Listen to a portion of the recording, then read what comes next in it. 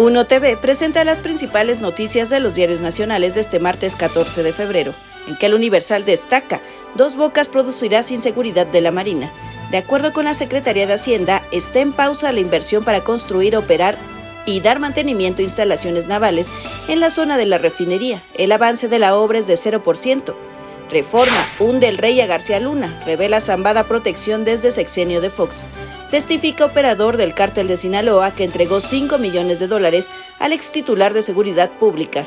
Milenio Diario declina García Luna testificar, pese a que le cuelgan más sobornos. El ex policía rehúsa subir al estrado para defenderse de acusaciones del rey Zambada, quien confiesa que llevó al Chapo a Querétaro después de su fuga. La Jornada prohíbe México maíz transgénico en consumo humano. Nuevo decreto elimina imprecisiones. No se podrá utilizar en masa y tortilla. En esos alimentos somos autosuficientes.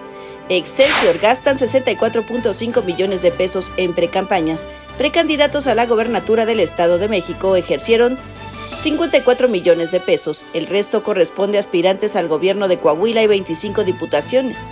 El Financiero inicia en el año ventas de ANTAD con alza de 10.3%. El salario base de cotización en el IMSS de los trabajadores formales tiene en enero su mayor subida en registro. Finalmente, El Economista, producción de vivienda en el país en nivel mínimo desde el 2013. Se edificaron 135.607 espacios habitacionales el año pasado. Mi nombre es Diana Ramos y los espero mañana con más información en Las de Hoy.